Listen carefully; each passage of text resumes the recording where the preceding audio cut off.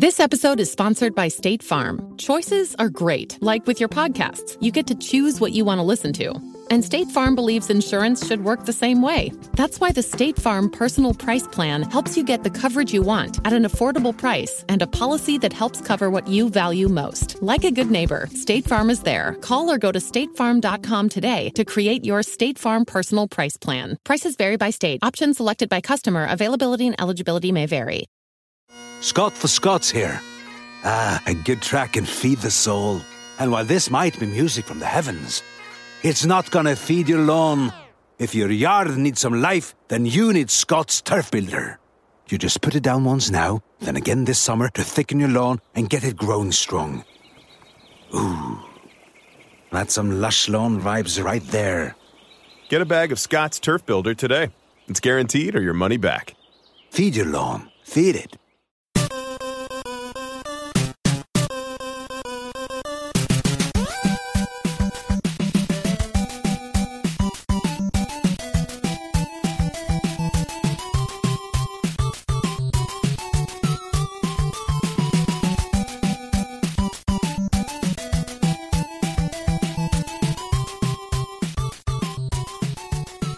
Welcome to the family here on Purple Mafia. I'm your host, Paladino Joey, or Joey Awajan. Purple Mafia is available on the sportstuff.com, iTunes, Stitcher, and Double Twist. It's a pleasure to be back on board once again today to talk about a 3-0 football team. Yes, what a pleasure indeed. I can't believe it. I mean, I can believe it because I picked the Vikings to win. But it's just, at the same time, you just can't believe it. It's so freaking awesome that this team continues to pick up where they left off from the previous week. Kind of. You know, they start off the same way. It's kind of like they're on a roll right now where they start off the same way and they finish the same way. Things started very scary in Tennessee. You're down 10-0 at halftime. Like, what the hell? Against Tennessee? And then Green Bay looked like Aaron Rodgers is going to just throw all over us. And then today it looked even worse. I mean, it was 10-0, like pretty early. And then things changed from there, and Carolina never scores again. I mean, I can't believe it. It's just absolutely crazy. Looked like Cam Newton was going to roll right through us. The tackling was poor. You had players wide open down the field. Newton showing off the arm that he does have. And then at the end of the day, the way things were going, did you think Cam Newton was going to have 0 touchdowns on the day? That's right, 0 touchdowns on the day. I mean, that's pretty awesome stuff. Absolutely spectacular. Just this defense is like you've never seen before. I mean, it's absolutely awesome. Sometimes the tackling seems bad, but then again, it's like, whatever. If they're going to play like this, I mean, okay, we can live with a few missed tackles here and there, albeit frustrating missed tackles at times. You don't understand sometimes, but at the same, okay, I'm sounding terrible, but in the same thought, the blocking was good on occasion for the Carolina Panthers, but we sure, at the end of the day, made their defensive line or offensive line look terrible, and ours look off the charts, just sickeningly good, to be quite honest. You had an offense in the first half that couldn't do anything, so you relied on the defense and the special teams to pick you up, which sounds familiar to other weeks. At least, it's just, the timing is a little different each week, but at the same time, it's similar at the end of the day, where the second half of the offense seems to pick up and things improve. It's just a beautiful thing to see. You open things off 10-0 again with Carolina. They made it look very easy, and I was scared to death that this thing was just going to fall apart. And then you saw Cam Newton go down with an ankle injury. His ankle kind of wrapped up a bit as he was getting brought down by Everson Griffin. He gets back up and he's limping around, so they bring in Derek Anderson to complete a quick little 3-yard pass. Cam Newton comes back in, and it seemed after that things weren't quite the same, even though he was mobile for the most part, not as mobile as he would maybe like. The Vikings defense definitely started to get to Cam Newton after that. We pinned the special teams. Jeff Locke had a very strong day today, if you'd like to believe that. We pinned the Carolina Panthers way deep in their own territory, of course. Next thing you know, Cam Newton's looking to pass from the end zone, and I'm like, could we possibly get a safety here? That could change things. That might change the momentum of this game. And yes, who's the guy that stuck the dagger in at the beginning? Like not the final dagger, but you know what I mean. He drew the first blood That was Danielle Hunter. Once again, Danielle Hunter, one of the game changers for this team. There's always, every week, it seems like the opposing team, be it the Packers, the Titans, or the Carolina Panthers, seems to be kicking our butts. And then all of a sudden, something happens. Like one play seems to change things dramatically. Create a spiral effect for the other team, a domino effect, if you will. And Carolina never scored another point again. It's just, I can't believe things went the way they did. I mean, you saw a team score 46 points against, yes, the 49ers last week, but still, 46 points is 46 points. And this is a home game for a team that had won 14 consecutive games at home, went 15-1 last year, went to the Super Bowl, and, well, the Denver Broncos kind of showed a lot of other teams how to beat Cam Newton. And yes, it's common sense at the end of the day. You get to the quarterback, eventually he's going to start struggling, he's going to start making mistakes. But Cam Newton's the kind of guy, he doesn't seem to respond well to it compared to other quarterbacks out there. Like Favre was pretty good about it until he made that horrible interception. Again, I keep going back to that one game. But other quarterbacks, they get hit a lot and they respond. They come back and they're fine, like Sam Bradford last week against Green Bay.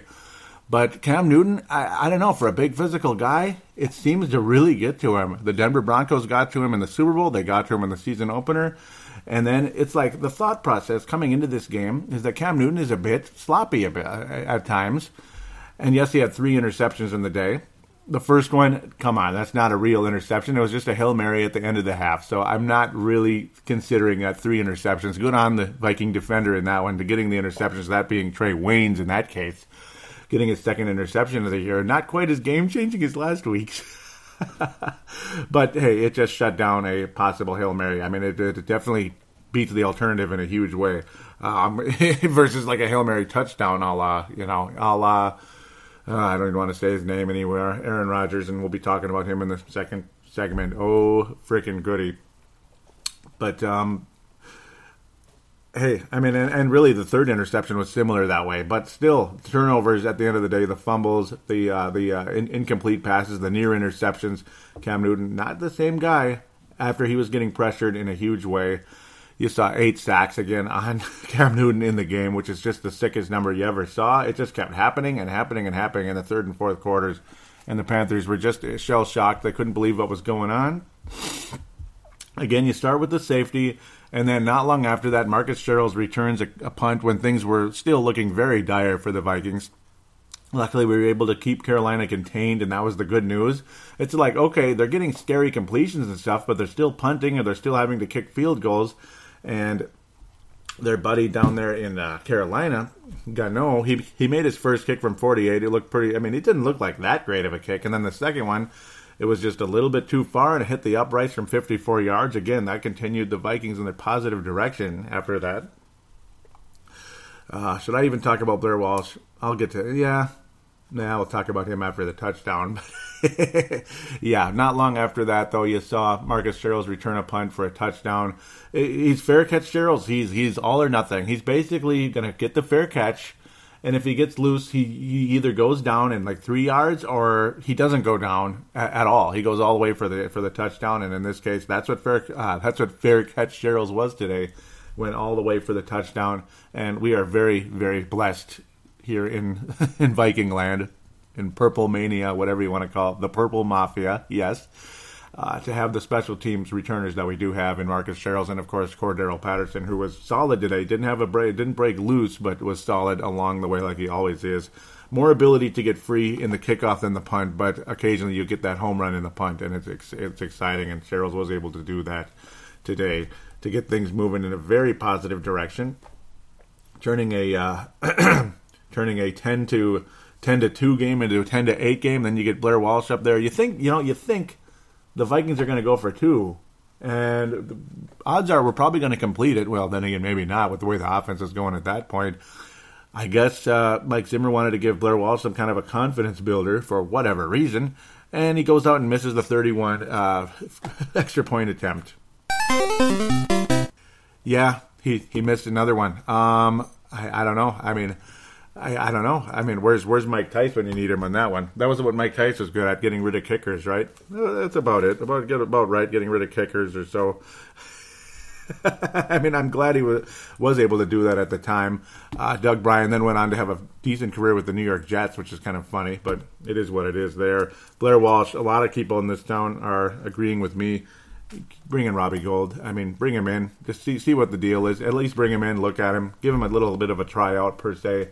See what he's like.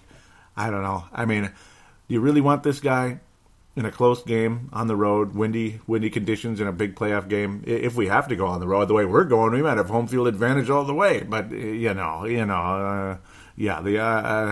odds are still probably against that happening. But then again, who am I to say? But hey, the Super Bowl. The Super Bowl too. Well, actually, that would be indoors, so maybe he's okay. Whatever. But at the same time, there are going to be games with wind and such outside, and you got to make them. And he missed one again in Carolina. It's just frustrating to no end. I mean, how you're not frustrated, I have no idea. This, of course, Bank of America Stadium, the other bank there, and it was hot and humid conditions. You saw players go down with cramping issues, a la LeBron James in San Antonio. You saw Eric Kendricks go down with that. You saw others go down as well along the way. Terrence Newman was kind of a debated figure. You saw penalties for the Vikings early, and then later on, the penalties all went against Carolina. And you almost get the vibe like they're going to be whining behind the scenes about how the refs cost them the game. I don't think so. I think Carolina cost themselves the game by being sloppy. There were dumb penalties by the Vikings at one point. Sendejo. The Vikings had a stop, and Sendejo pushes the tight end, the talented tight end of Carolina. And next thing you know, Carolina continues to move, but luckily the defense did what they do best, and that's shut people down. So whatever there, I suppose. I almost forgot about Derek Anderson. That's kind of funny that that he was in there. I almost forgot about that guy. I remember a lot of people wanted the Vikings to get him instead of Tavares Jackson. I can't imagine why that would be. Or instead of Brad Johnson. Again, can't imagine why that would be. Yeah.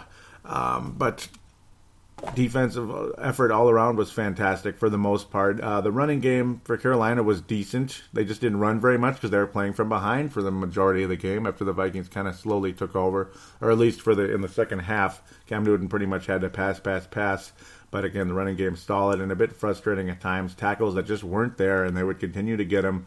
Ted Ginn Jr., obviously a dangerous kick returner, and frustrating also as well because he can break loose. He's a slot receiver who can break loose and get things done. He had a 31-yard long in the game, but again, no touchdown completions for Cam Newton. When he did run in the touchdown early on, it was frustrating to watch. It's okay that he dances a bit afterward, but it seemed like he just kept it going and going and going, and it gets old to watch. So it's nice to see a guy like that kind of shut his mouth late in the game and be a part of the take the blunt of the damage when the Vikings defense came at him over and over and over and over again, like tsunami after tsunami. It was a very outstanding situation there. Nice continuing chemistry with Kyle Rudolph and, of course, Sam Bradford as things. That's the first half. Luckily, the Vikings deferred after winning the toss at the beginning of the game. So the second half, the Vikings get the ball back, and it was just a completely different offense. A confident Sam Bradford, a competent for the most part offensive line after just getting Sam Bradford nearly killed in the first half. Could hardly move at all. It's crazy to think he only was sacked twice, but he was hurried quite a bit early on. Kind of strange as TJ Clemmings, of course, replacing Matt Khalil, who's out for the season with a hip injury. We'll talk about that more in the fan interaction as I wrote that down. But TJ Clemmings, at the same time, we should talk about that now, did an outstanding job. Also, Adam Boone out as well. Very, very sad there. Out as well with a knee injury. Not sure exactly the extent of it. He was walking around looking like he wanted to get back in the game. But Cheryl's out there doing a good job. The offensive line replacing him at the left guard position. Very helpful there. Thank you very much for that. Good job by both TJ Clemmings and Cyrils, if I ever say it correctly. And there you go, number 78, doing a good job out there. And TJ Clemmings, who was nothing short of awful last season, looking a hell of a lot better now. Maybe he's the left tackle of the future. I mean, they were hoping maybe he could help out in that sense, at least bring in a competition for Matt Khalil. Well, maybe he is going to do that if he has games like today against a defense like Carolina, who looked awfully good in that first half. And that's what the announcers, of course, were talking about, how awesome that Carolina defense was. But the Vikings offense looked a lot better in that second half. Adam Thielen had the play of the year for himself with a one-handed catch pushing the Vikings into that red zone. It was a spectacular catch, but he spiked the ball, and you can't do that, so the Vikings get a 5-yard penalty. And luckily, Blair Walsh was able to make that field goal. Thank you very much. Kyle Rudolph, just a beautiful pass from Bradford earlier, though, on that opening drive in the second half. Just sailing it into him, and a few completions to Rudolph earlier before that. Along the way, 7 catches for 70 yards, and of course that touchdown, 10 targets along the way. Rudolph missing catchable passes here and there, like always. I mean, it happens, but he brings in more than he misses, and when he does catch them, they're big plays very often, at least for a first down. Sam Bradford, very solid in that second half in that case. You didn't see Stephon Diggs break loose in this one. Unfortunately, he was targeted 7 times, 4 catches, 40 yards for Stephon Diggs, but there was a nice one later in the game, 16 yards along the way, which is a big play and very helpful, keeping the Vikings drive going and keeping the clock ticking, more importantly, inbounds, staying inbounds and keeping that clock ticking, as the clock is your friend, not your enemy, in the second half when the Vikings led basically from the get-go after that first drive, that extremely impressive drive. Charles Johnson was targeted twice in the game. One of them could have been a big play. It looked like a great play, and he couldn't hang on to the football. Charles Johnson, again, I mean, what more can I say? Let's see some Laquan Treadwell, coaches. I mean, you're doing just about everything else right out there. So, Laquan Treadwell, hello. Laquan Treadwell, please. I'd like to see him get some time, a couple snaps. It's not going to kill anybody. Even if you want Charles Johnson out there, you can replace him a bit with Laquan Treadwell. It's time for Laquan Treadwell to see the field. How many out there agree with that? Raise your hand. Let's see. Just about everybody. For those of you that aren't raising your hand, I don't know. Maybe you need to raise your hand, because I think Laquan Treadwell should at least get a look here. 3 games and no snaps for first-round pick Laquan Treadwell. Come on now.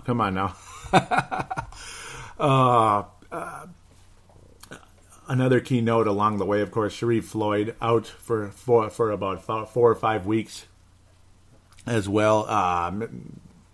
Mike Zimmer saying basically that's pretty much been the story with him along the way, with injury after injury. He's frustrated with, Mike Zimmer, that is frustrated with Sharif Floyd at this point, and I don't blame him. So, but when you saw that Tom Johnson's the next guy on the depth chart, I'm like, you're not really losing much there, because Tom Johnson always Johnny on the spot, and he did it again today. He did it again today with the sack, and he also had a fumble recovery. He ended up losing the ball. Luckily, Harrison Smith got it back. Tom Johnson not used to running the ball himself. I'm pretty sure that's the one thing. Those defensive linemen don't always hang on to the ball, but luckily, again, Harrison Smith was able to recover it as he slid out of bounds with the football, kind of just about icing the game with the fumble along the way for the Carolina Panthers. Very exciting moment for us along the way here. They're just a sloppy football team is Carolina, and that's why the Vikings. That's why I felt confident in the Vikings coming into this one. And of course, the ability to pressure Cam Newton along the way just was a spectacular situation. I mean, we've talked about that already. You just keep going on and on with this. Sendejo was tested often. That's why he led the team in total tackles. Or actually, Munnerlyn did. He struggled in the game. He was the other player that went down with cramps along the way. But again, no injuries, luckily, in that sense. But Adam Boone out. That's a shame. We'll see what happens. We don't know the extent of his injury at this stage. We'll probably find out in the next couple of days. Oh my, I can't believe what I'm seeing. The Giants lost. I thought for sure they were going to beat the Washington Redskins. What the hell? The Giants lost the game. That's next week's opponent. That will wrap up the second segment coming up later. New England, my God. Oh, this is going to be easy. Cool, because then you got Green Bay and Detroit playing each other. That's easy. One game less to talk about there. Chicago and Dallas coming up. Yeah, Sunday night football. We'll get to that one when we get to it. Don't know even know why I brought that up. I apologize, but yeah, I mean, tale of two halves. Once again, tale of two halves. It's a trend that I'll take. I mean, if it takes us all the way to the Super Bowl and a championship, so be it. Where the other team, whoever they are, if it's New England, if it's Denver, if it's Pittsburgh, whoever it is, and I think it's going to be New England or Pittsburgh, to be quite honest. Denver is the third choice, just like last year, so it might be Denver again, but no, it's going to be New England or Pittsburgh, most likely, from the AFC, in my humble opinion. And the Vikings right now, I mean, I don't know, I guess we're the best team in the NFC right now, 3 weeks in. I mean, that's early, so don't get too excited. Don't get your tickets yet to the Super Bowl, but the possibility is hanging around. Arizona lost to Buffalo. What the hell? Okay, I'm already jumping into segment number 2, so I apologize for that. But it's a very exciting time for us. Let's list off the guys that had sacks today. It's just one after the other. Of course, Everson Griffin had 3, though. He added that 8th one late, but he had the first 2 earlier on. Just huge moments, huge points of the game. Really game changers. Brian Robinson with big plays. And, of course, the sack by Danielle Hunter, the safety. That got things started. He's the guy that drew the first blood. Danielle Hunter is the straw that stirs the pot for this Vikings defense. I am telling you, this guy is going to be one of the best defensive ends. I called him a defensive tackle. I apologize. A couple of weeks back, defensive ends in the NFL in a very short time.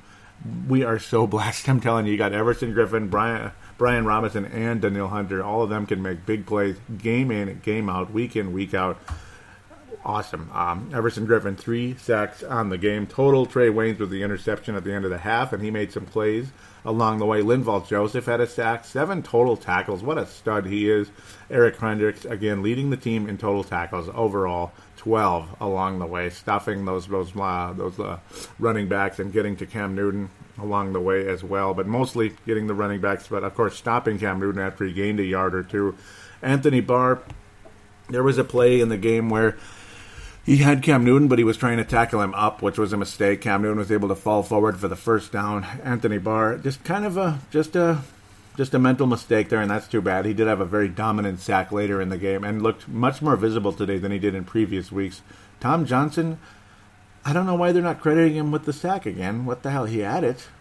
I'm confused with that one. But I know he had a sack. I'm telling you, he had it. Maybe they gave it to Griffin, because I think Griffin was the other player in on Mr. Cam Newton in that play. Xavier Rhodes was beat on occasion, but mostly he was beat on occasion, and he also, luckily, in some cases, they were incomplete passes. One of them, Cam Newton slightly overthrowing Benjamin along the way, and one of them was Ginn, but mostly Benjamin with Xavier Rhodes. He started in the game, but was kind of in and out as Trey Waynes replaced him off and on.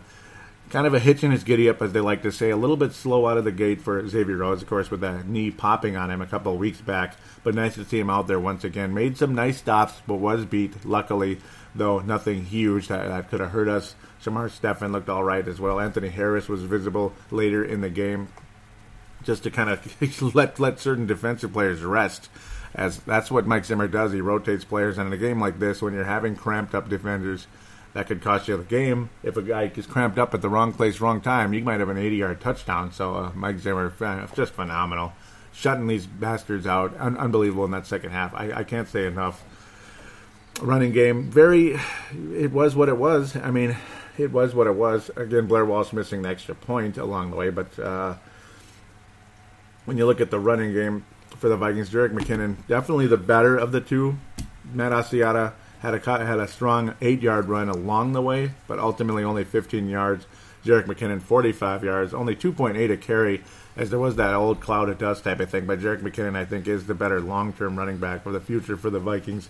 Matt Asiata is what he is. He's a third down, short yardage power back. That's his role. Jerick McKinnon has the ability to start, particularly in situations like this. But I think long-term as well, Jerick McKinnon could be the starting running back for the Vikings, and he looked the part today, despite the fact not being spectacular, but he was better than any other starting running back for the Vikings this year so far. So let's just put that in our pipe and smoke it, I suppose.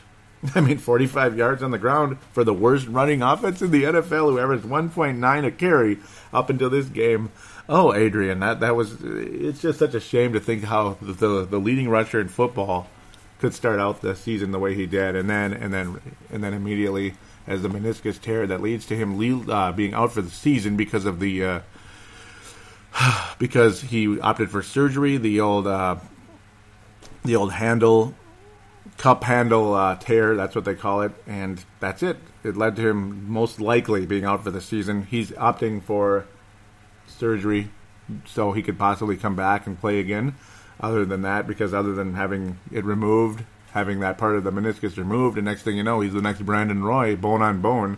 You don't really want that. That's a basketball player, by the way, who, yeah, we won't get into that. But you don't want bone on bone. You don't want femur on shin. You just don't want that.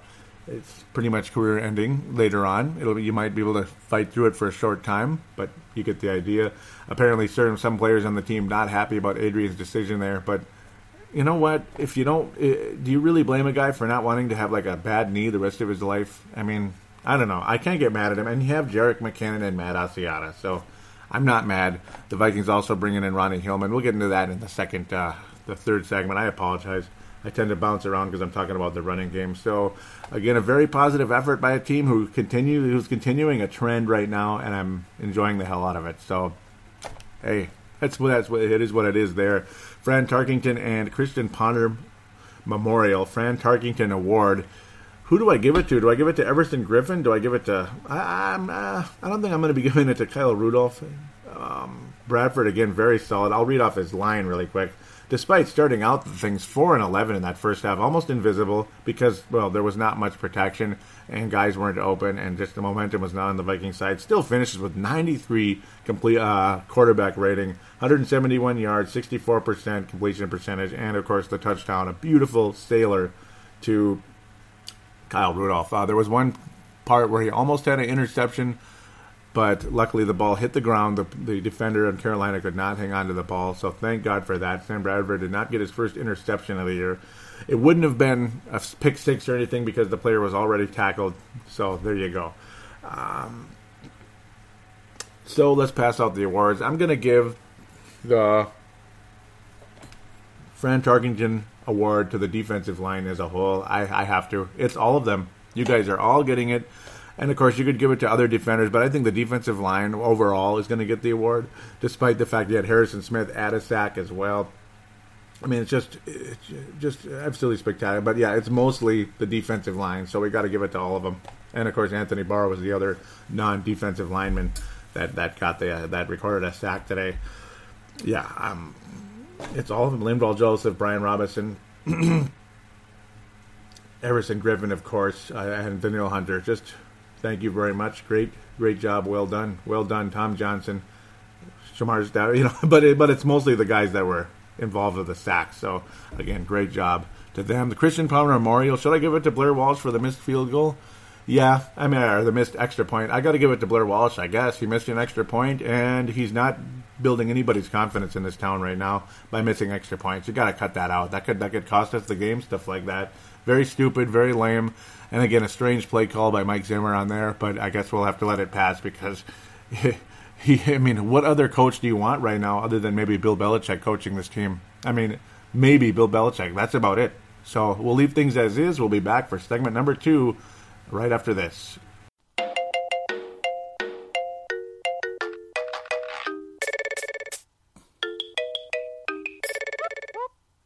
And now, another installment of George Stories. Well, we're back on the boat again, so it might as well still be semi-summertime, right? Because it's it's still early in the football season at least, so we might as well keep it like that.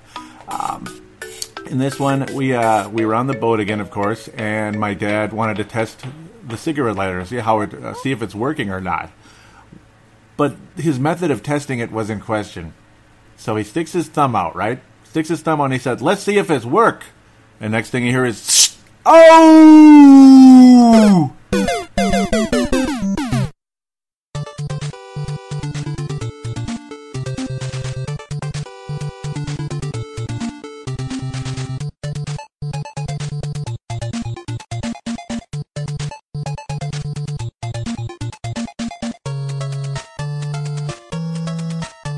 And we are back here on Purple Mafia, segment number 2, the NFC North Roundup, and a little NFL pitter-patter here and there. You get the idea. And then we will preview the New York Giants Monday night football game. That's kind of that old-style voice there.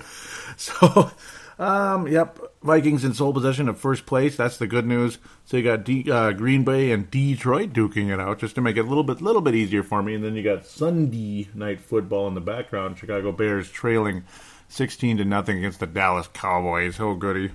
We'll talk about that one in a minute here. Let's get to this Green Bay Detroit game. Green Bay wins. Green Bay wins 34-21 in Lambeau Field.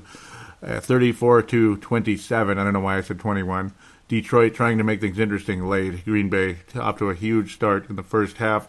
Doggone it. Aaron Rodgers with 4 touchdown passes in the first half. That would be all he would need.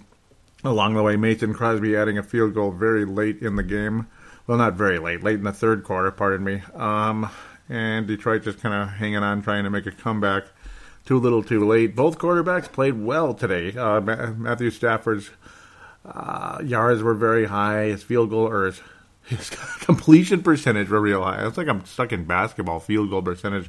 But Aaron Rodgers efficient at all heck, despite the fact his accuracy still not that great, 62.5. We've seen worse, but you get the idea. He wasn't sacked as many times, only twice this week. Again, 4 touchdowns, quarterback rating 129.3.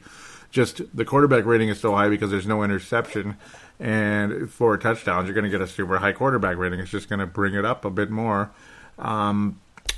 Matthew Stafford with an interception along the way. That's kind of what helped hurt the Detroit Lions, I suppose. It just denied them any opportunity. Detroit actually had more first downs, more total yards, way higher time of possession, but Green Bay just taking advantage of things early on, and then Detroit just kind of trying to play comeback the whole way. Unfortunately, Green Bay is 2-1, and they're still right there behind the Vikings. 1 full game, though, behind. That's the good news. The Vikings holding the lead in the NFC North. Isn't it cool to be in first place? Sole possession of first place 3 weeks into the season, just like that. And I know it's early and all that, but it's good to have the advantage and not have to play comeback where we had to sneak in and steal it away from the Packers near the end of the season. Though then again, that was fun as well. This Viking team really, man, I mean, how can you not be excited right now with how things are heading with the Minnesota Vikings, and just let these teams duke it out. Nice to see Green Bay's defense. They're really not that good, are they? And Sam Bradford beat them up a bit. And then Stafford did as well today in Lambeau Field. Not a bad performance for Detroit. It's just too little too late. It's one of those things. They had a chance to win the game, though. Matthew Stafford completing a touchdown pass to his new favorite wide receiver for 35 yards, making it a 7-point game with a whole 3:40 left. But unfortunately for the Lions, they just could not get it done after that. Marvin Jones, though, 205 yards in the game, including a 73-yard completion. Absolutely outstanding. That was a big play for the Lions. That was their first big play of the game, actually, trying to get things rolling, and yet a touchdown completion to Anquan Bolden, one of my favorite receivers of all time. Oh, I love Bolden. I really do. Only 22 yards on the day, but he did get a touchdown. That's good indeed. Green Bay, Jordy Nelson starting to pick things up a bit, kind of coming off of that ACL again, like I keep talking about, but starting to loosen up a bit, starting to break free a little more. 7 touchdowns, 6 receptions out of 7 targets, 101 yards, 2 touchdowns along the way. Had a 49-yarder as well. Cobb making good on one catch for 33 yards. Good for him, but that's about it. Devontae Adams as well with 1 touchdown in the game. Kind of a quiet, it's kind of quiet, they just kind of spread the ball around other than to Jordy Nelson, Aaron Rodgers' favorite receiver, back in business. The rest of the guys, it's pretty much spread around. Richard Rodgers, yeah, whoever that is, right? Richard Rodgers also adding a touchdown in the game in that first half. Eddie Lacy, 103 yards on the ground, an opportunity to run the ball, and he took advantage of it in the amount of time allotted to him, helped burning the clock for the Green Bay Packers, where last week they couldn't use him as much because they're playing from behind, which is rare for the Packers, right? 6.1 yards a carry, like I mentioned, the 103. 6.1 a carry. That guy is dangerous, man, Eddie Lacy. If the Green Bay Packers are ahead, you're going to have a hard time catching up because of that. I mean, that guy's a pain in the ass to bring down, and Detroit learned that the hard way today. Entertaining black and blue division football, even though it wasn't the highest defense. It was more like white-collar football, if you want to call it that. High-passing, exciting offenses kind of going at it, and okay defense here and there. But there you go. There you go, guys. Green Bay, sole possession of second place, because Detroit dropping to 1 and 2, and Chicago knocking on that doorstep of they are knocking on the doorstep of 0-3 to start out the season. They're trailing 17-0. I apologize because the extra point hadn't been completed yet. Now they're trying to kick their first field goal. Connor Barth to replace maybe the future Vikings kicker, Robbie Gould. Live radio here. 29-yard field goal attempt. And, of course, they ice it. It's a 20... Oh, a flag. Stupid mother suckers. Well, we're trying to do the NFC North preview or review here. Doesn't look good for Chicago. You know how I have to record on Sunday nights most of the time, so if it's a Monday night game, it kind of is what it is. Or Sunday night game, pardon me, or a Monday night game, depending on things. Where next week, the Vikings will be on Monday night. So I'm going to bounce around the league a bit here. John Fox looking kind of like, Dave Garrett kind of smiling on. Jason Garrett. I don't know why I called him Dave Garrett. That's a former classmate. That popped out. Dave Garrett. Jason Garrett. Sorry. The surprise of the day. Philadelphia 34-3. Wow. Over 34-3 over Pittsburgh. Yes, Pittsburgh. That team. So I guess the Vikings are the best team in football other than the other team. Let's talk about them. Vikings must be the second best team in football right now behind the New England Patriots, who beat the 2-0 Texans 27-0. 27-0. Houston Texans, what? Gillette Stadium, they shaved those Houston Texans down, boy. They shaved them. Brissett, third string quarterback, and he's good. It's like, whatever. Put in I don't even want to go there. I was going to say put in Caitlyn Jenner at quarterback. He might be okay. LeGarrette Blount, 105 yards, 2 touchdowns along the way. What a strong game for LeGarrette Blount. Jacoby Brissett, very, very athletic quarterback, 48 yards on the ground, rushing for 27 at one point, a touchdown along the way. 3 running touchdowns overall for the New England Patriots, and Brissett was just game manager-ish, not most exciting completions and all that. No touchdown passes. Brock Osweiler, below average, kind of like Aaron Rodgers last week, under 60% in completions. Had 1 interception, quarterback rating of only 60.6. Wow. And I'm reviewing this one a little bit more than I'd like to, but wow. New England, that's kind of who we're looking at now. If the Vikings are if there's a power ranking, I got to think the Vikings are second in all of football right now. Who's number 2 other than the Minnesota Vikings? It ain't Arizona. They lost again. Remember how good Arizona was? They lost again, man. Los Angeles Rams, what the hell? My God, they're 2-1. They beat Seattle last week. They beat up on Tampa Bay a bit. They gave up points, but 37-32. Holy cow. Seattle spanking on San Francisco. San Francisco, second week in a row, getting beat up a bit. Seattle really needed that win. Kind of funny. This is weird. This is football for you right here. San Francisco shuts out the LA Rams 28-0, right? In the season opener. It was like a Thursday or Monday, whatever the hell it was. I'm blanking. I think it was Sunday Night Football in week 1. And then Seattle gets beat by the Rams 9-3 last week. And then they beat San Francisco 37-18. Go figure. I guess it's just San Francisco having good luck in week 1 of the season, and then they just take a dump on themselves the rest of the way. New York Jets not looking good. Kansas City Chiefs 24-3 over them. Indianapolis Colts, they finally won a game. It's about time. Yeah, I don't know. I don't know how much longer that's going to last for them. Oakland Raiders. Good job getting a win. 17-10. Good for them. Baltimore over Jacksonville. Barely. 19-17 in Jacksonville, but still, come on. You barely beat the Jaguars. What's going on here? Buffalo crushing Arizona. What the flip Saunders is that all about? I have no idea. I love Bruce Arians. He's a great coach. What the hell? You just got your ass handed to you by Rex Ryan. Oh, okay. Well, the Ravens are 3-0. I didn't even realize that. They're 3-0. And the Broncos, that's the other one who might be considered number 2. I don't think so. I think the Vikings are actually a little better. Miami beat Cleveland 30-24. Good for them. They got their first win of the year. Raiders are 2-1. That's good. So, there you go there.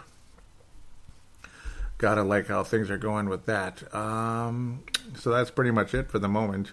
You got some Monday night games coming up. We'll leave that as is. New Orleans and Atlanta as well coming up tonight. So we'll kind of leave that alone. Chicago's on the board. Congratulations, they did make that field goal after all that screwing around. So there it is. Let's talk about the New York Giants, shall we? They're another team that's a little dangerous right now. They lost today, like I was talking about. I thought they were going to be 3-0, and they lost. Can't believe it. They lost. They're 2-1. The Philadelphia Eagles are 3-0. Philadelphia Eagles 3-0. That's surprising, but I don't think they're better than the Vikings. I think the Vikings are the cream of the crop in the NFC. And the Redskins getting their first win of the year. Good for them at MetLife Stadium against the Giants. So, I mean, in the Giants' home field there, home court, as some people like to say, Eli Manning was, this is kind of like the old Eli Manning. A lot of yards and then 2 interceptions. Kind of a dopey game for him. Kind of dopey, and that's what you hope the Vikings can take advantage of once again. The Vikings' history with the New York Giants is all over the place. The Vikings have played well against Eli Manning. That's good news. In the old days, back in 2000, we know what happened. The Vikings lost 41-0, but there ain't a soul left on that team, thank God. And I remember back in the old days, there was like, wow, we beat the Giants, and then, man, we got manhandled by the Giants. It was always all over the place. I think the Vikings can win the game, but we'll get back to that in a second. Shane Vereen is their running back at this stage, and Orleans Darkwa. It's like, wait, who? What? But, boy, good yards per carry, though, about 6 yards per carry each. Shane Vereen lost a fumble in the game, but both of them, Darkwa and Vereen, getting in the end zone. They split the carries, 11 for Vereen, 10 for Orleans, and very strong performances for both of them. Very strong. You got Odell Beckham Jr., That's the biggest threat in the game right there for the Vikings. Who do you put on Odell Beckham Jr.? I mean, Rhodes better be healthy and ready to go, because he was a step behind today, and he almost got fried. And we're thanking God that did not happen. That would be how the Vikings lose the football game, I think, is if Odell Beckham and Eli Manning are able to connect, which they did today quite a bit. 121 yards, but did not get in the end zone. Sterling Shepard, also not a veteran, but a valuable player. Victor Cruz is good. You got multiple. You have multiple threats at the receiver position for the New York Giants. They have 3 good receivers: Victor Cruz, Sterling Shepard, and of course Odell Beckham Jr., one of the top receivers in the game. And then Shane Vereen, also a bit dangerous. Receiving back out there with his speed. He's got a little bit of ability to break loose. It's going to be interesting, extremely interesting, to see how these teams match up against each other. New York Giants defense, not what it was. They did manage to get a couple sacks today, one from Oliver Veron and Jason Pierre-Paul, still around, still being the stud he is. A lot of the names that I used to see in the past on the New York Giants just aren't there anymore. And of course, what's his name? Tom Coughlin isn't there anymore, but Eli Manning, Mr. Clutch in the playoffs, is there. He's not the best in the regular season. I wouldn't want to play the Giants in the playoffs, I got to tell you. But in the regular season, I like our chances. Monday Night Football, the Vikings seem to have beaten that whole negative history in the night. They've beaten the Packers back-to-back weeks. This one is at home in U.S. Bank Stadium. I think that's a huge positive. Another national TV game in U.S. Bank Stadium. I don't know. I mean, am I going to bet against the Vikings right now? No. Why would I bet against them right now with the way they are taking people down? You take down the best quarterback in football. You make him not look so good, right? And the Packers, who were kind of like the bullies in the NFC North all this time. And then you bring in, and then you go to Charlotte, North Carolina, to play a team that went 15-1 last year. The guy who won the MVP of the league last season and has been very good for a long time.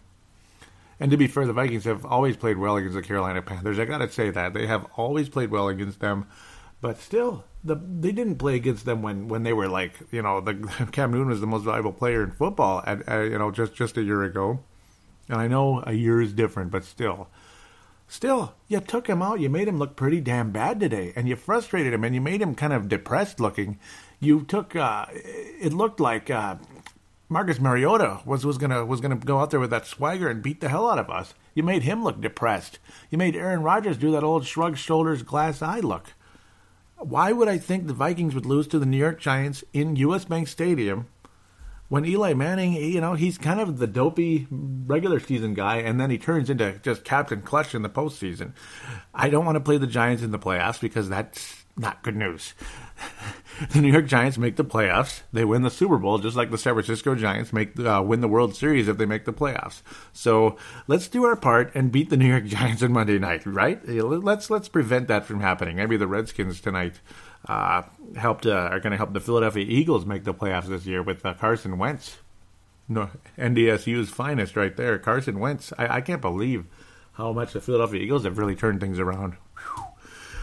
I like the Giants in terms of they are admirable, and to see them knock the Packers out twice, knock the Packers out in the NFC Championship game, 13-3 Packer team, and then years later they beat a 15-1 Packers team in Lambeau Field in the second round.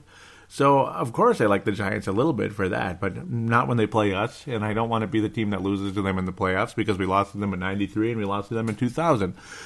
With that said, I think the Vikings are going to beat the Giants in U.S. Bank Stadium. Why would I pick the Giants over the Vikings in U.S. Bank Stadium?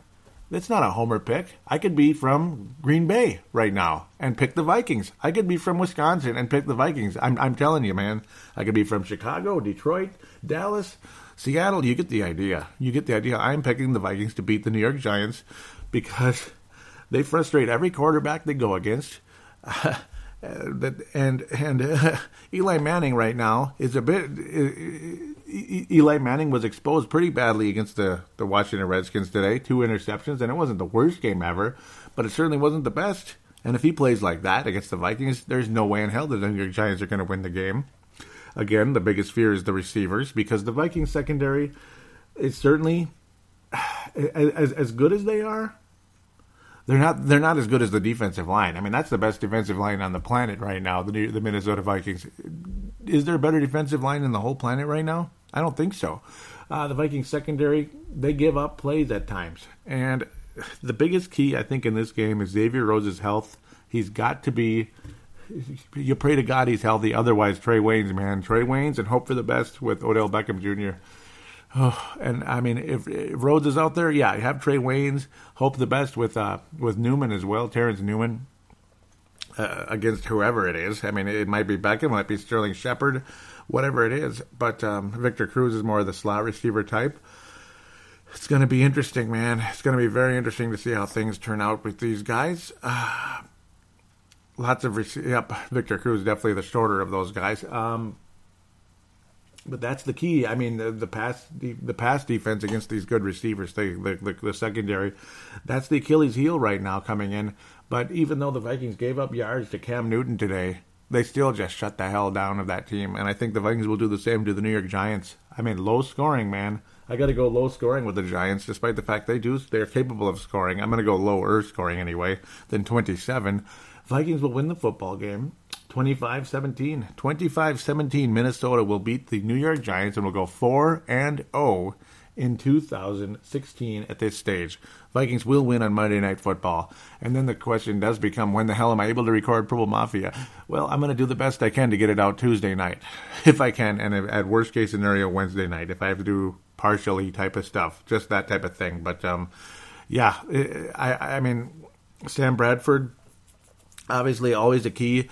As worried as people are of the running game, I'm not worried. I'm very, very pleased with Jerick McKinnon and Matt Asiata with the short yardage power game. Jerick McKinnon with the potential home run game. I like both of them. And then, of course, you brought in Hillman. I'll talk about him some more in the fan interaction segment. So with that, I better stop here because fan interaction segment might have a little bit going on. Vikings will get the job done, though.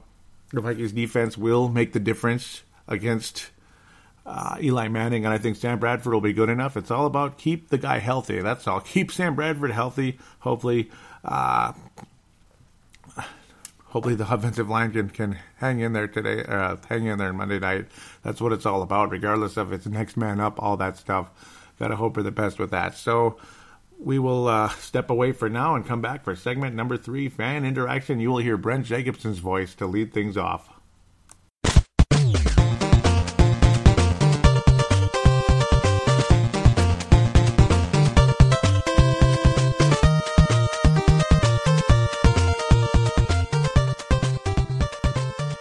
Hey, Joey the Legend. Brent Jackson call here for Purple Mafia. Okay, I sure didn't see this win coming today, but hell yeah, I'll take it. 3-0, baby. Yep, 3-0, baby. I sure didn't see that win coming, but keep being impressed by the defense and the offense. Maybe this is our year. We shall see. I'm not counting my chickens before they hatch, though. Joey, keep the work with the show. Bye. And I thank you always for that call, Brent Jacobson. Very cool. Segment number 3, Fan Interaction segment. Always like to lead off with the phone calls. And Brent Jacobson, a Hall of Famer, man. I'm telling you, he's a Hall of Famer to the show and the call-ins. Thank you. Never stop calling in, Brent. Really appreciate it. Yes, I share your feelings there. I mean, I kind of saw it coming in terms of the trends here. When you talk about the trends with the sloppiness of the Carolina Panthers, were they sloppy today at the end of the day? Yes. Was the Vikings defense extremely aggressive and did they take advantage of it a bit? Yes. There wasn't a pick six or anything, but there were mistakes. There was a sloppiness to the Carolina Panthers as soon as that Vikings defense started to get super aggressive on Cam Newton. So I'm not going to say I superly saw it coming, but yes, I figured if the Vikings were going to beat the Panthers, that's how it was going to happen, kind of Denver Broncos-ish. And that's what did happen. That's how I'm approaching things with Eli Manning coming in. And I do hope the Vikings are 4-0. I think the chances are very, very possible. Yes, quietly optimistic on the whole. Is this our year? Yes, my buddy Kurt back, if he's listening at work. Just a great guy. He'd be a nice left tackle right now, but TJ Clemmings doing a great job. And Jeremiah Cyrils, I almost had it. Cyrils did a great job today. Those guys, TJ Clemmings, obviously a very valuable, he was a draft pick, 4th draft pick like last year. And then Cyrils, Jeremiah Cyrils, if I ever get it right, undrafted from Colorado. Hopefully he continues to do a good job out there if need be. But yes, quietly optimistic when it comes to, is this the Vikings' year to win the Super Bowl? It's, yeah. I hope so, but I'm going to leave that alone. I really am going to leave that alone. I mean, the 15-1 season, was that our year? I mean, it's just, yeah. I mean, you can't be satisfied until they're holding that damn trophy. And that moment is going to be the sweetest moment of the rest of our lives. Janae Brown, one of the sweetest moments. I got to hope that there's something in your regular life that's sweet also. Janae Brown and Vince Germano, along with 2 others. Wow, retweeting episode 221. Mad Martin, thank you very much. Thank you very much. And for some reason, they're counting me as one of them. What the hell? The Purple Mafia Show? See, this is at Purple Mafia Show on Twitter. Thank you guys so much for that. It only helps. It really does. Last week's show didn't do as well as I thought because you think of the momentum. We just beat the Packers. Oh, my God. But people, I think, were very worried because you lose Matt Khalil for the year with the hip surgery. Adrian Peterson out for the year, most likely with the meniscus surgery rather than just playing on. Yeah, I mean, I don't blame a guy, again, like I said earlier, for not wanting to be Brandon Roy. You take out that meniscus and you're Brandon Roy. I mean, you might last a little while and then the rest of your life, it's... Do you really want that going on in your knee for the rest of your life? Adrian, get the surgery and feel better. I hope for the best there. And hopefully, sometimes even the surgery doesn't work out, but it sounds like it did. Also, one other note that I did not mention, there's a LCL tear along with that. That's the injury he had in way back in 2007 against the San Francisco 49ers, way back in the day. It might have been against Detroit. And then Chester Taylor got to be the starter again, and he did a very good job. I can't remember if it was... Yeah, he got hurt against Green Bay. Yep, and then Chester Taylor did very well against the 49ers the following week. That's what it was. So way back in the day, torn LCL, the one on the outside. See, the MCL is the inside. Those 2 giant stems in your knee that you feel when you put... I'm touching it right now. Kind of the upper part, into your hamstring. These 2 giant stems... MCL is the inner one, LCL is the outer one, and ACL you don't really feel is way in the center there. Big, giant stem. Yeah, you don't want to even imagine any of those getting hurt, but ACL especially. Meniscus is this stuff in the front here that I'm rubbing. Yeah, that cartilage there. Yeah, you get the idea. So, yeah, that's a little bit of a...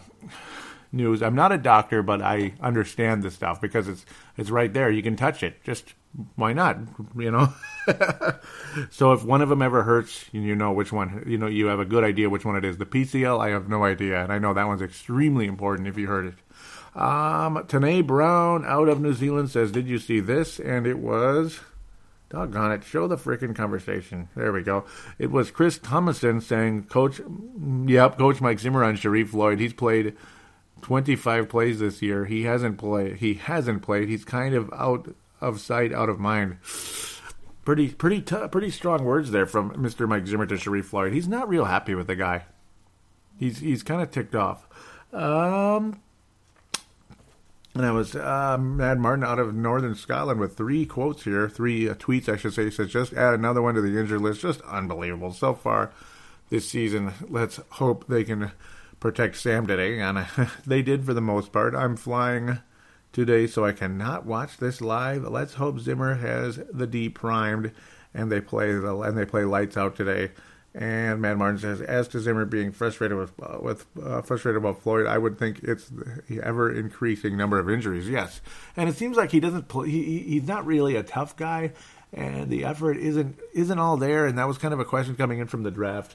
We're very fortunate we have the depth we do on that defensive line with the Tom Johnsons and then Danielle Hunter for defensive end, who will be a starting defensive end when the time comes. If the Vikings move in another direction with Brian Robinson at some point. Yeah, Danielle Hunter and Everson Gritton. Oh, my God. But I'm not in a hurry to get rid of Brian Robinson either. I mean, there's nothing wrong with having all of them, the Zimmer rotation situation. Because once Brian Robinson's gone, that's one of the major members of that rotation not being there anymore. So I'm not in a huge rush to get rid of Brian Robinson. Let's see. Okay, I read all of those already with doing it in a different order there. And from the cheap seats, that's Kevin McMahon out of Wisconsin. I remember him very well. I was saying worst O-line ever because Sam Bradford was getting his ass kicked in that first half. And Kevin from Wisconsin says, not good. Yep, he was frustrated indeed. That's a podcast, isn't it? View from the street. Yep, man, everybody's got a Vikings podcast now.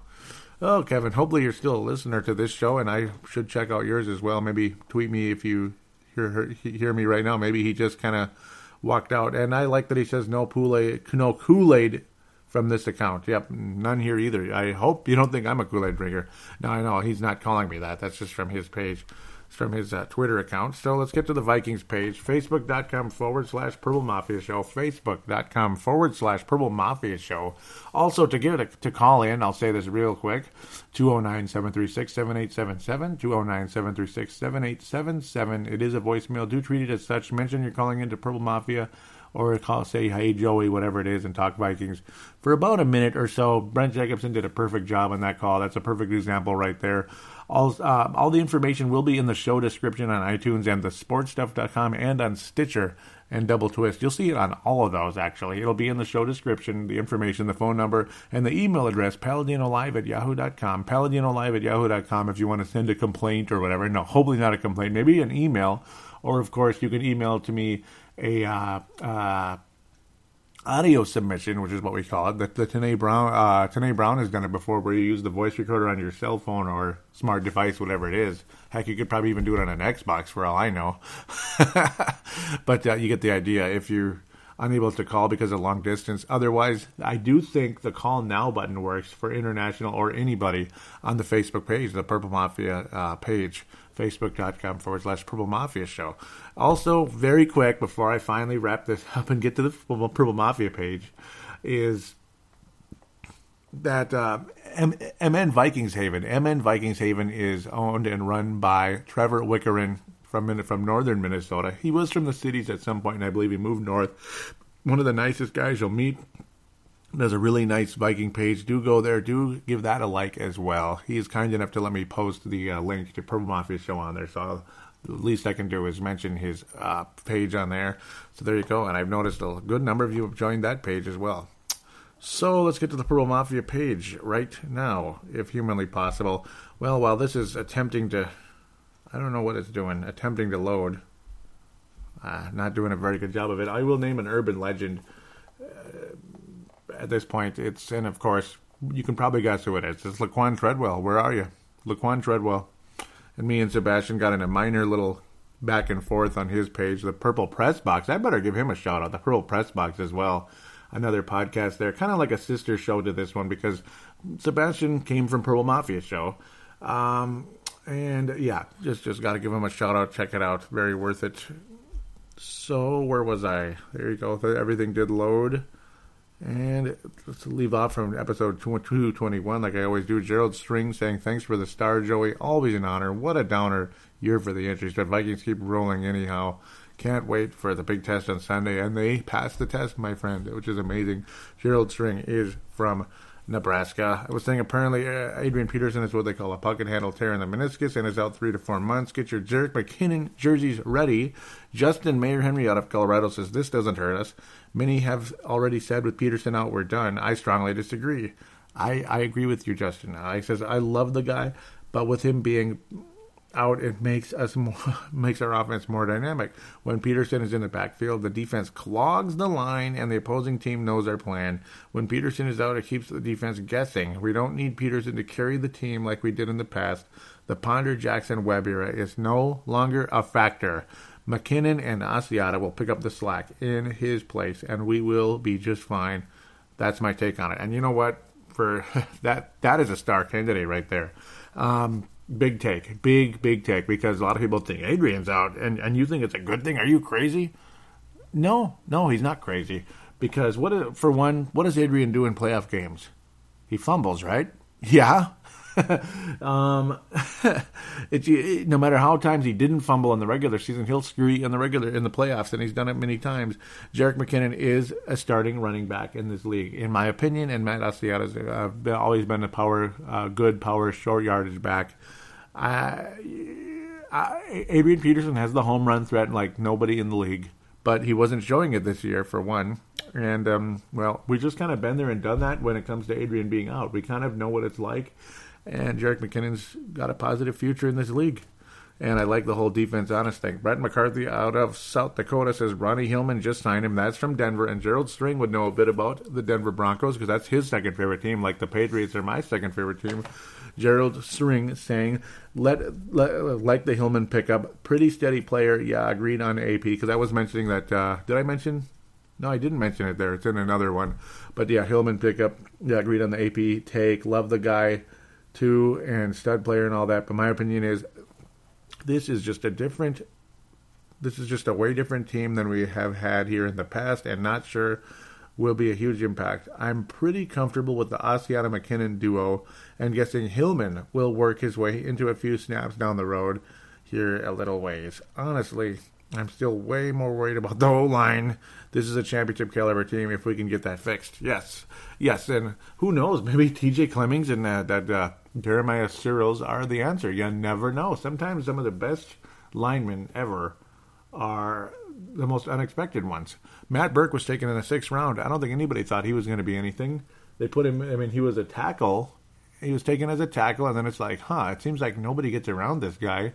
And then, oh my God, Jeff Christie's gone. He went to Tampa, that trading bastard.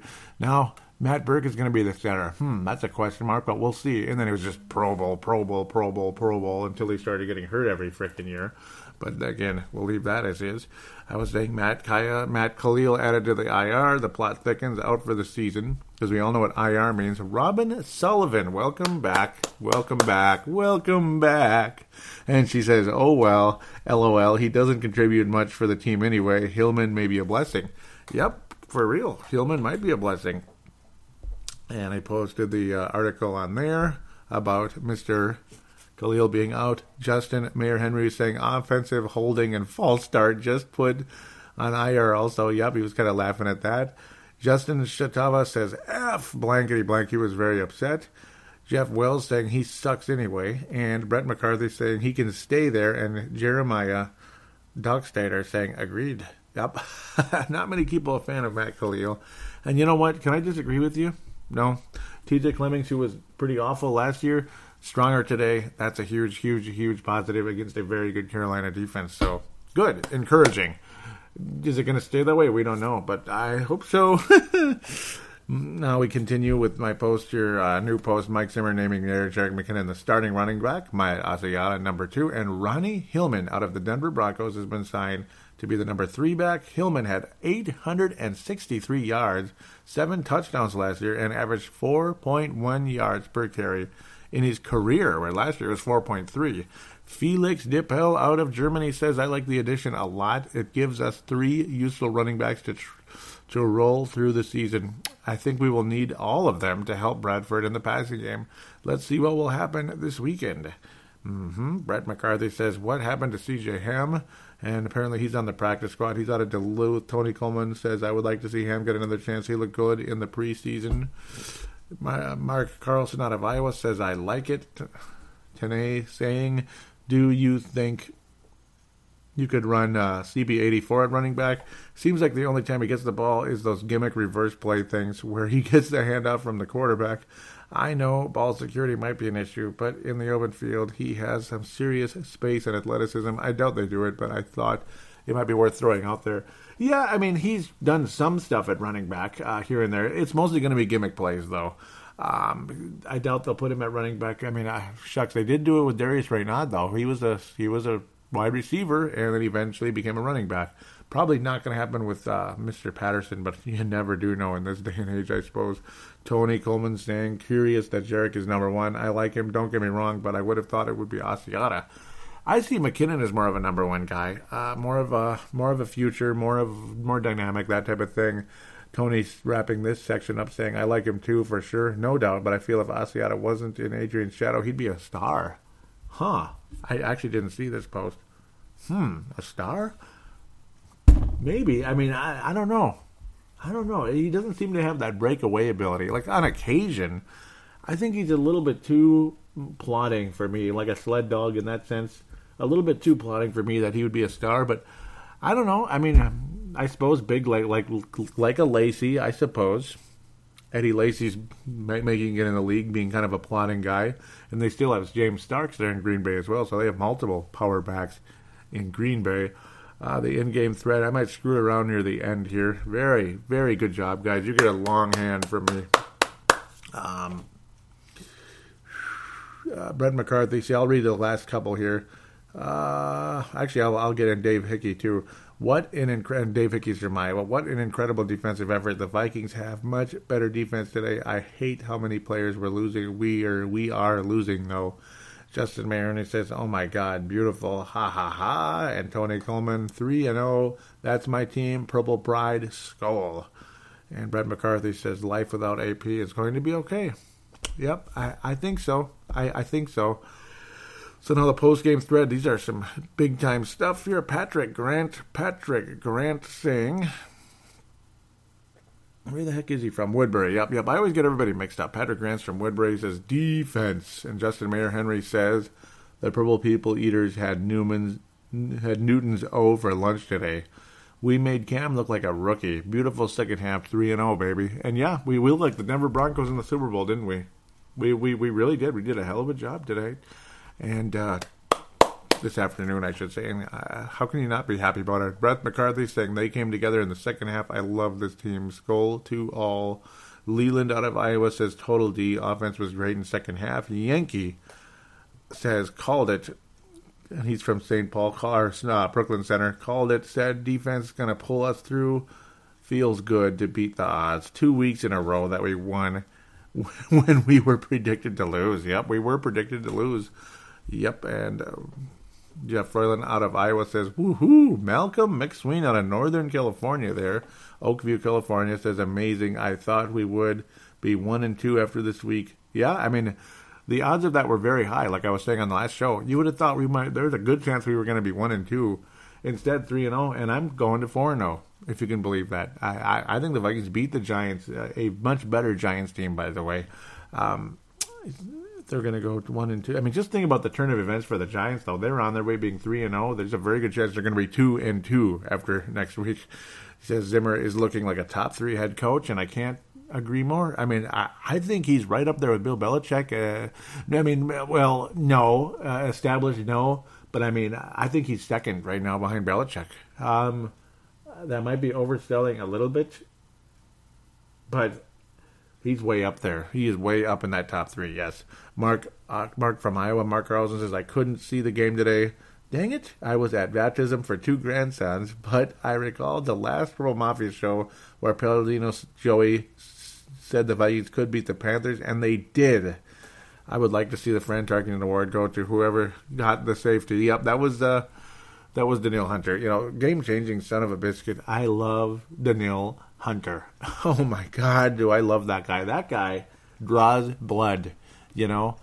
I mean, it's like the longest battle between 2 gladiators, just clang, clang, clang, clang, clang, hitting the shields, hitting the swords, shield, swords, shield, swords, and then clanging the armor a little bit. But Danielle Hunter, he draws blood. I mean, he draws blood. He wounds the other team, and it always, always, always seems to change the game. And I love that guy, a difference maker. You look up difference maker in the dictionary, you will see Danielle Hunter's photo next to it, along with a few others. That guy is a difference maker, man, and he's just in his 2nd year in the NFL. Yeah. See, where was I left off? They did. I would like to see the Fran Tarkenton go to the safety. This is a team, boys, and yes, the defense was a whole team effort. One last mention, Marcus Sherrills has been my favorite player for some time. Years ago, I criticized him for too many fair catches. Yep. Even when we were behind late in the game, it was always a fair catch. But I realized how now it's not Marcus. It was the coaches, Childress or Frazier, Skoll, Mark from Iowa. Yep, trying to be conservative. And, you know, it just depends, Dave Hickey. It depends on the situation. He says, what an awesome win that was. Just one more impressive win after another. Trying to hit the... There we go. I love my Vikings, but I didn't see this one coming. Usually, they had trouble with modal quarterbacks in the past, but that's 3 in a row now for 3-0 record. Awesome. Jimmer is truly a mastermind of the defense. The purple people eaters are back. Yes. And yeah, the mobile quarterbacks used to eat us alive, and it looked like they were going to. It looked like Mariota was going to eat us alive. It looked like Aaron Rodgers was going to eat us alive, and it looked like Cam Newton was going to eat us alive. You got Rodgers, top quarterback in football, pretty much, other than Brady, and he's much more mobile than Brady. You have Cam Newton, MVP of football last year, always been a mobile, tough to beat SOB. And then Marcus Mariota is the number 2 pick in the draft, and a very good one just a year ago. So, I mean, and you beat them all. You beat them all, and 2 of those games were on the road, folks. Yeah, 2 of them were on the road. Insane. Let's check the visitors post and wrap this show up. This is getting a little bit long, but that's okay. No surprise. Where are we? Cedric Paulding was asking about the knee, so that's where we left off from last week.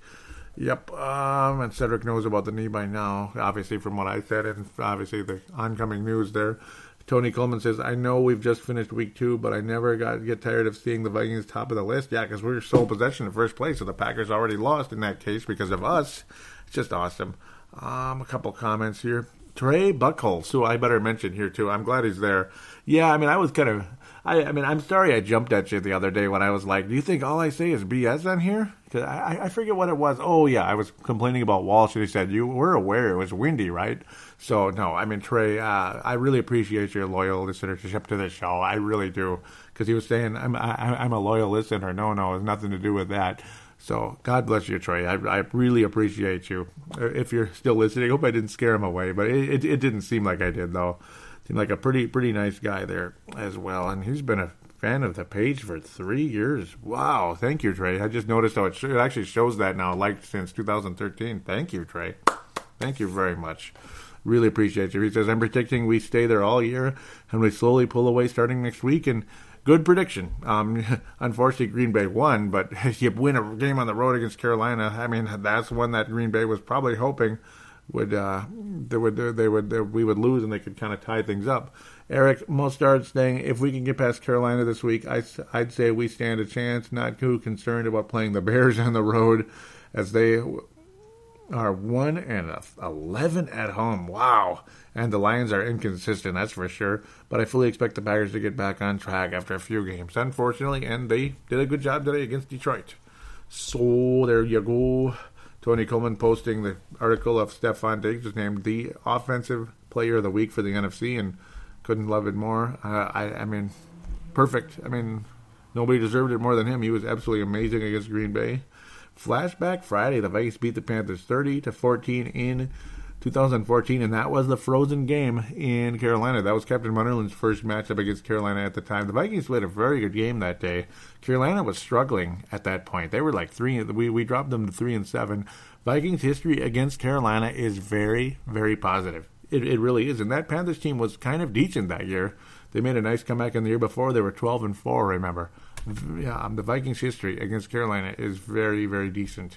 And thank you, Ali, for posting this from ProFootballSpot.com. Do check that out. He writes about the Vikings and the NFL on there. And here we go. I'm glad Brent posted this on the Vikings page. He says, not Vikings or NFL related, but still sad.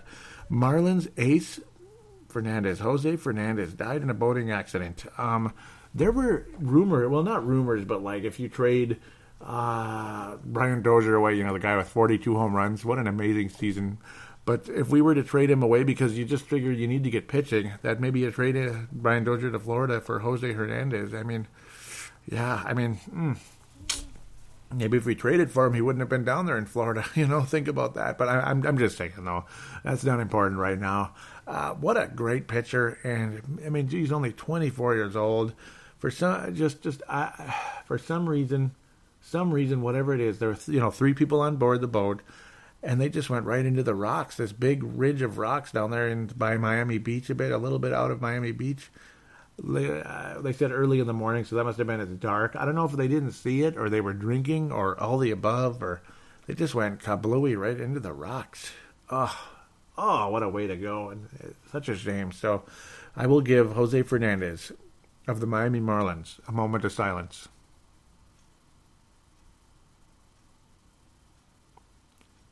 God bless Jose Fernandez, and believing you are in a better place today. And I'm so sorry I'm just very sad. 24 years old, whole career ahead of him. The guy's ERA was under 3, folks. Under 3. Just remarkable player.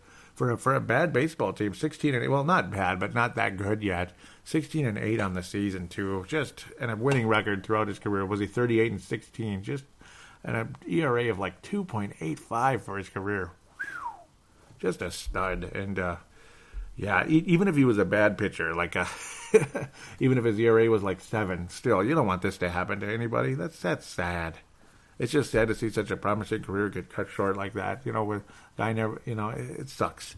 Ali posting another one, the predictions between the Vikings and Panthers. Yep, always cool to have that on there. Keep posting those, Ali, and those out there, keep checking out ProFootballSpot.com, where Ali does write articles about the Vikings. Hopefully he can write an article about Purple Mafia sometime. Maybe that would be a nice little deal. Yep. Maybe not even a long one. Just mention it. Just like on the Purple Mafia show, Joey said this. Something like that. Maybe you could, Ali. Maybe you could for predictions. Maybe for the predictions segment. If you're even listening right now. But he usually listens. But sometimes he does, sometimes he doesn't. That's radio for you. Not everybody listens all the time. And that's the name of the game. As much as I say honesty is the name of the game and opinions are the name of the game, people come and go. That's the name of the game. And it's not because they don't like the show. Maybe they can't reach it today.